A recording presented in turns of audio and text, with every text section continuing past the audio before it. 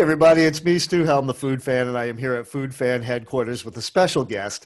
I have Chef Ben Dunbar from Rye Knot, and I'm going to spell that for y'all. It's Ryeknot, Rye Knot, a new restaurant opened in 2020, so about a year old, up there on Merriman Avenue. And Chef Ben, thanks a lot for joining us this morning. How are you? I'm well. How are you today? I'm doing good, man. It's a nice crisp sunny day out there. I like it It when it's is. cold in the winter. Yeah. I do. I don't like hot winters. Ben, as I said, thanks for joining us. And Rye Knot is a great restaurant. I have to confess, I have only eaten food from Rye Knot once, and I got delivery from Kickback, so I haven't even eaten in the restaurant yet. And I'm super comfortable saying it's a great restaurant based on this one experience I had and on all the feedback I get from my readers, followers, and friends about your restaurant. It seems to be quite the beloved neighborhood restaurant. Is that an apt description? Yeah. I mean, I think, we service the North Asheville crowd, and we have a lot of, I call it like the empty nester generation. And, some of these guys come in 3 and 4 times a week, and everybody seems to enjoy it, and we're trucking along. Well, your boss, Bob, is quite proud of you as his chef. He sent me your bio, very impressive.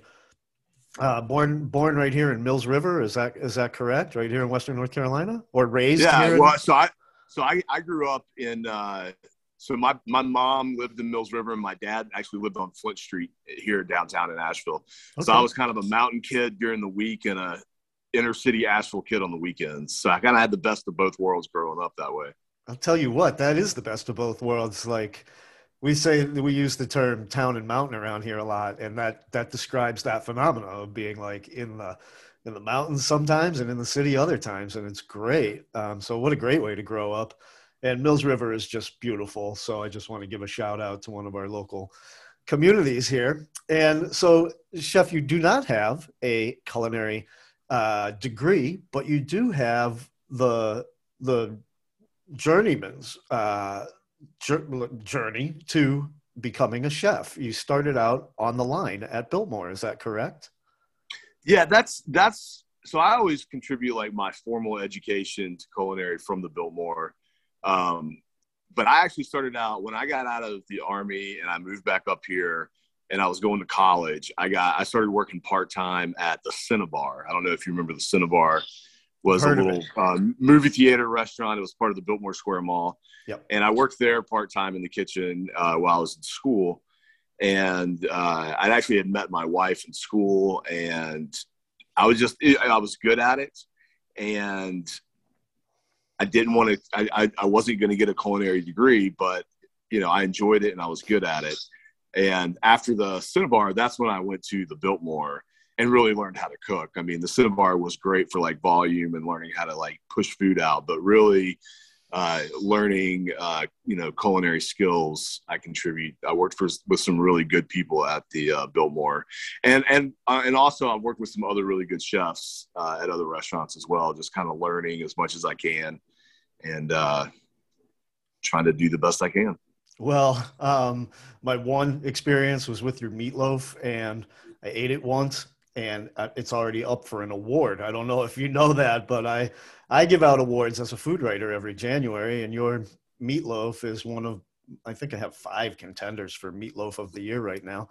It was phenomenally good. Like, can you describe? I mean, let's just back up a little bit and say that Rye Knot is classic American bar food elevated. Right.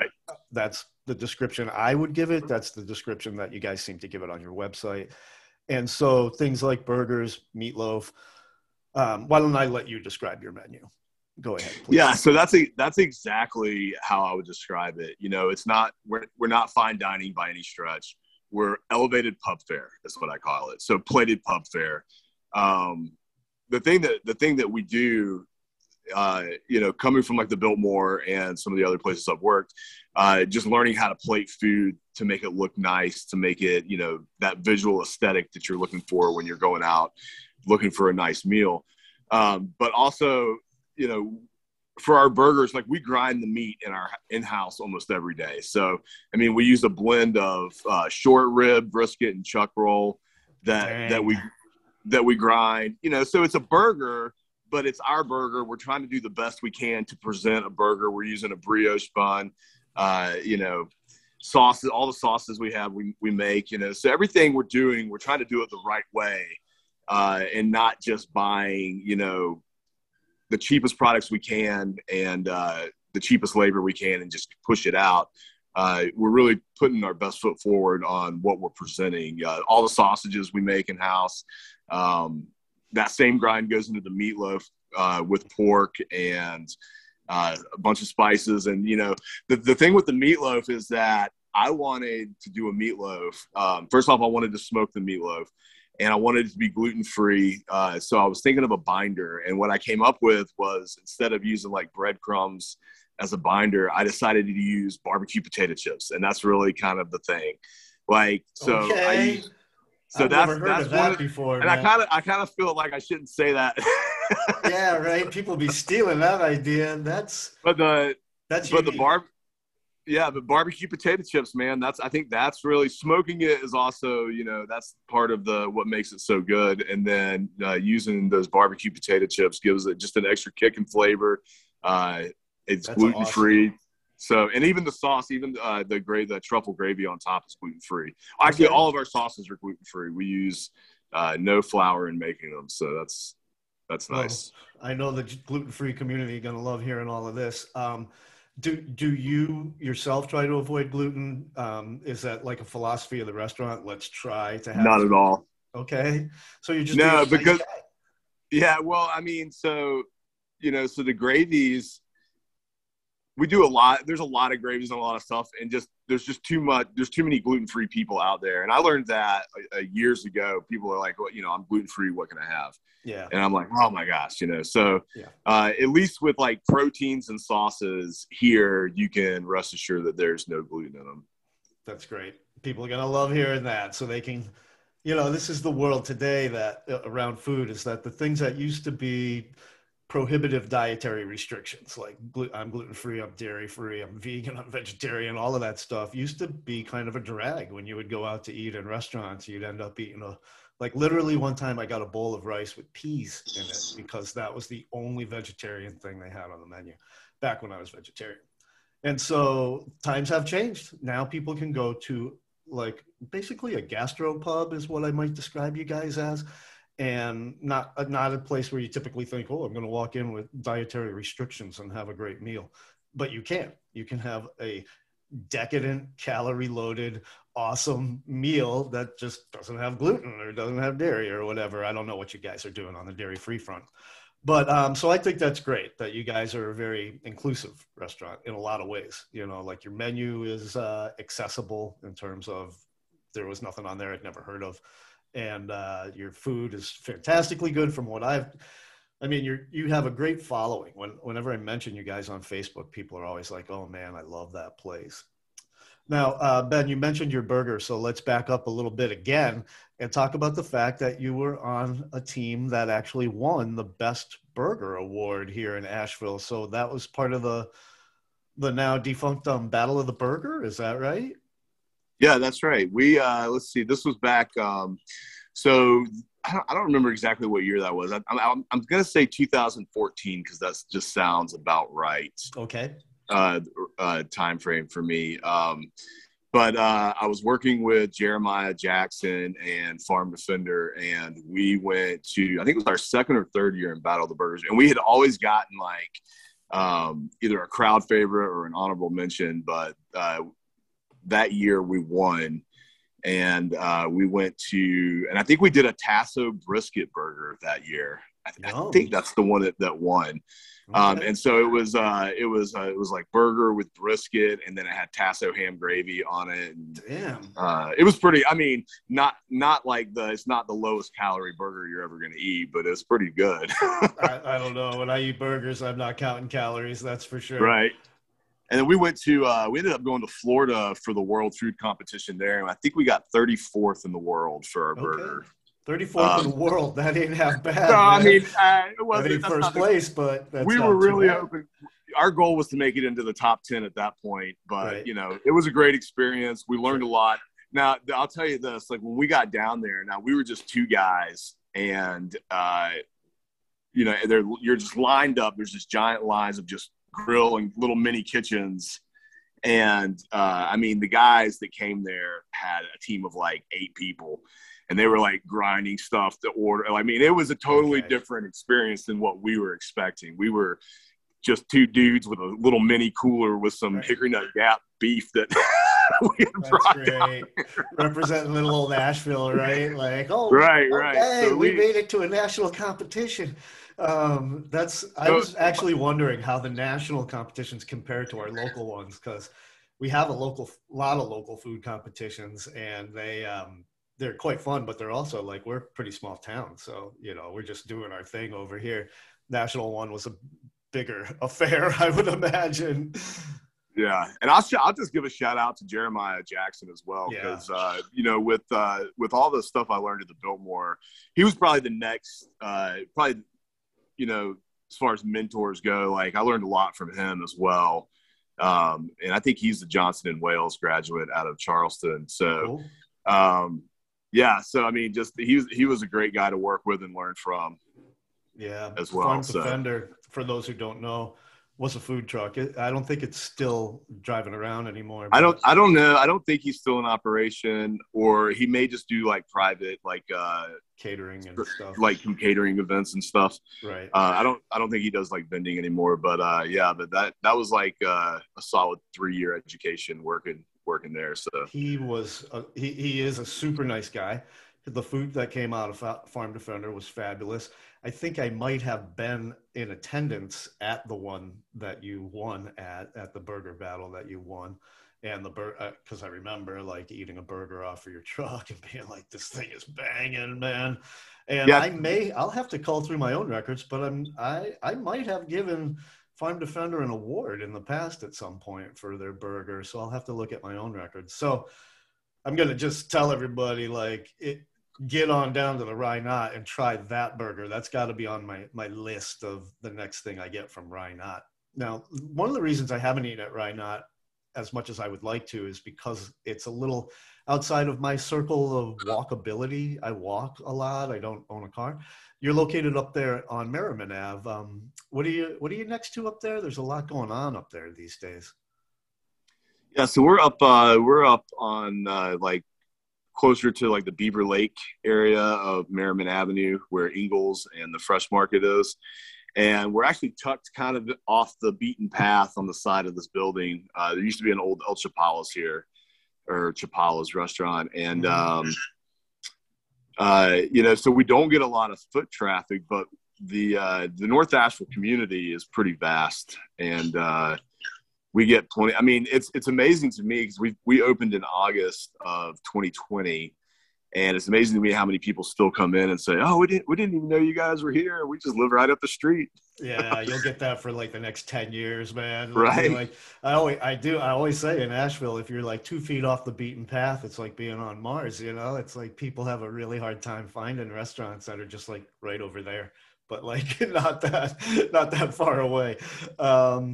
But that is a great location for y'all, because you mentioned that that large part of your audience or your crowd is the empty nesters, and that's North Asheville. It can be described as sort of an empty nest part of town with just a lot of retirees and people that have money to spend on food. Food's not cheap, and I hope you don't mind me saying, right? No, it's not cheap. You pay for the quality of the food that you get. And part of that cost that you pay is that you guys pay a living wage and more to all of your employees. And so you're a living wage employer, which is great, and we want to support that. And you're also a farm to table restaurant. You're sourcing from local farms as much as you can, I would imagine. Do you want to shout out a couple of your favorite farms? We do. So let's just back up a second as far as the living wage goes. When we opened up and growing up in this industry, I worked at the Biltmore. I worked for years for $10 an hour. you know, climbing that ladder, just scraping by. And, you know, when COVID hit, you know, it kind of changed everything. A lot of people left the industry, and a lot of people, I think my understanding is that with the unemployment benefits that came in, people realized that, you know, the money that they should be getting is not the money they were getting. So it kind of forced the industry, which is a positive thing, to kind of get, you know, to raise all these wages. And we start everybody out. I think right now we look, I think it's 1770 is what is considered. So I mean, so everybody in my kitchen makes at least 1770, which is blows my mind, because I can remember how many years, like, you know, I mean, and last year I had, you know, some high school dishwashers that were making 17, I think it was 1730 at this time last year. And, you know, that's a great wage for a kid in high school. Yeah. Washing dishes, you know, for washing dishes, you know, so yeah. And then, you know, local farms. I mean, we try to locally source things as much as we can. I mean, obviously I will go to, one place I really like is Three Graces Dairy. They have great cheeses. Yeah, they do. And of course, Hickory Nut Gap has always been like a staple. You know, produce wise, we generally will go to either Mountain Foods and try to get it what they have locally. I don't know where they get all of their stuff from. And then of course, you know, we'll go to tailgate markets and buy from local vendors there, and you know, the farmers market as well. Have supply chain issues affected you? I feel like they did affect Asheville, perhaps not as much as other communities because of the relationships the restaurants have with the small farms, but maybe that's a misperception on my part. Did you struggle with supply chain issues? Yes, and I still am. Okay. There are, so but the struggles are not super important. Like, one of the big ones is just to-go containers. Yes. Like I'll have different to-go containers almost every week, because I just have to get what's available. And the ones that I originally wanted, or the ones that we were using in the beginning, we were using kind of just that typical brown box with the wax coating. Yep. And then we realized we were going to do a lot more takeout when we first opened. So we actually switched to a nicer kind of a polymer clamshell that would hold more food and kind of be a little bit nicer that you could eat out of for our guests that were getting takeout. And every time I find one I like, when I go to order it, it's gone. Yeah, I've noticed unavailable that from as manufacturer. Another one is oil. We do our fries in beef tallow, and that has been almost impossible to get without ordering. Like Cargill's out of Atlanta, which is the main manufacturer, that, you know, it doesn't matter if you're going through US Foods, Performance, Cisco, they all buy it from this manufacturer, and they only want to sell it by the pallet right now. You know, so getting the tallow, so I've had to make deals. Well, I'll pay a little bit more to get, you know, 200 or 300 pounds versus buying 2,000 pounds at a time. Right. Same thing, canola, frying oil. You know, you just kind of have to roll with what they've got. And sometimes, you know, you started out paying, I started out paying like 28, 30, $35 for a 35 pound jug. Right now it's up to 60. Wow. Yeah. You know, so that hurts. Fish, you know, we do a really good fish and chips, and I like to use codtails because they're long, and I get this nice presentation with the tails. And, you know, once again, one week you can get them, the next week you can't. Then I have to go to like a loin, which is shorter and fatter. So it just messes with the presentation of the food. So I can always get, and they always say shortage. However, if you pay enough, there it is. You can get it. It's available. But. Right. Yeah. I remember during the big, it sounds even funny to say this out loud, during sort of the big chicken wing crisis of 2020, when it was really hard to get chicken wings. And a lot of restaurants dropped them from their menu. Prices went up across the board. You were suddenly paying like premium price for this chicken wing, you know, like it's typically fairly cheap. And then one place put chicken feet on their menu, and I was like, oh, this is the direction the world is going in. Like the rich people are going to eat chicken wings, and the rest of us are going to be stuck with the feet. You know what we did? We ended up so I was originally buying, and I buy the biggest wings you can get. Okay. And we dry rub them, we smoke them, and then we flash fry them and toss them to order. We do a great wing. And when we first started, I was paying $80 for a 40-pound case. Last year they were $160 for that same case. Right now they're $123, so I've actually put them back on. All but right. During that, I found this we call them pork wings, and it's a shank. It's a forearm shank with a bone in. It's got a little bone that comes out, and you get this massive like chunk of meat. And they're rubbed and smoked and then flash fried and tossed in a sauce, just like a chicken wing. You don't get as many. And in here you can buy them 1, 2, or 3 at a time. And, you know, three's a heavy meal. We serve them over in the summertime. We're doing it with a jicama slaw.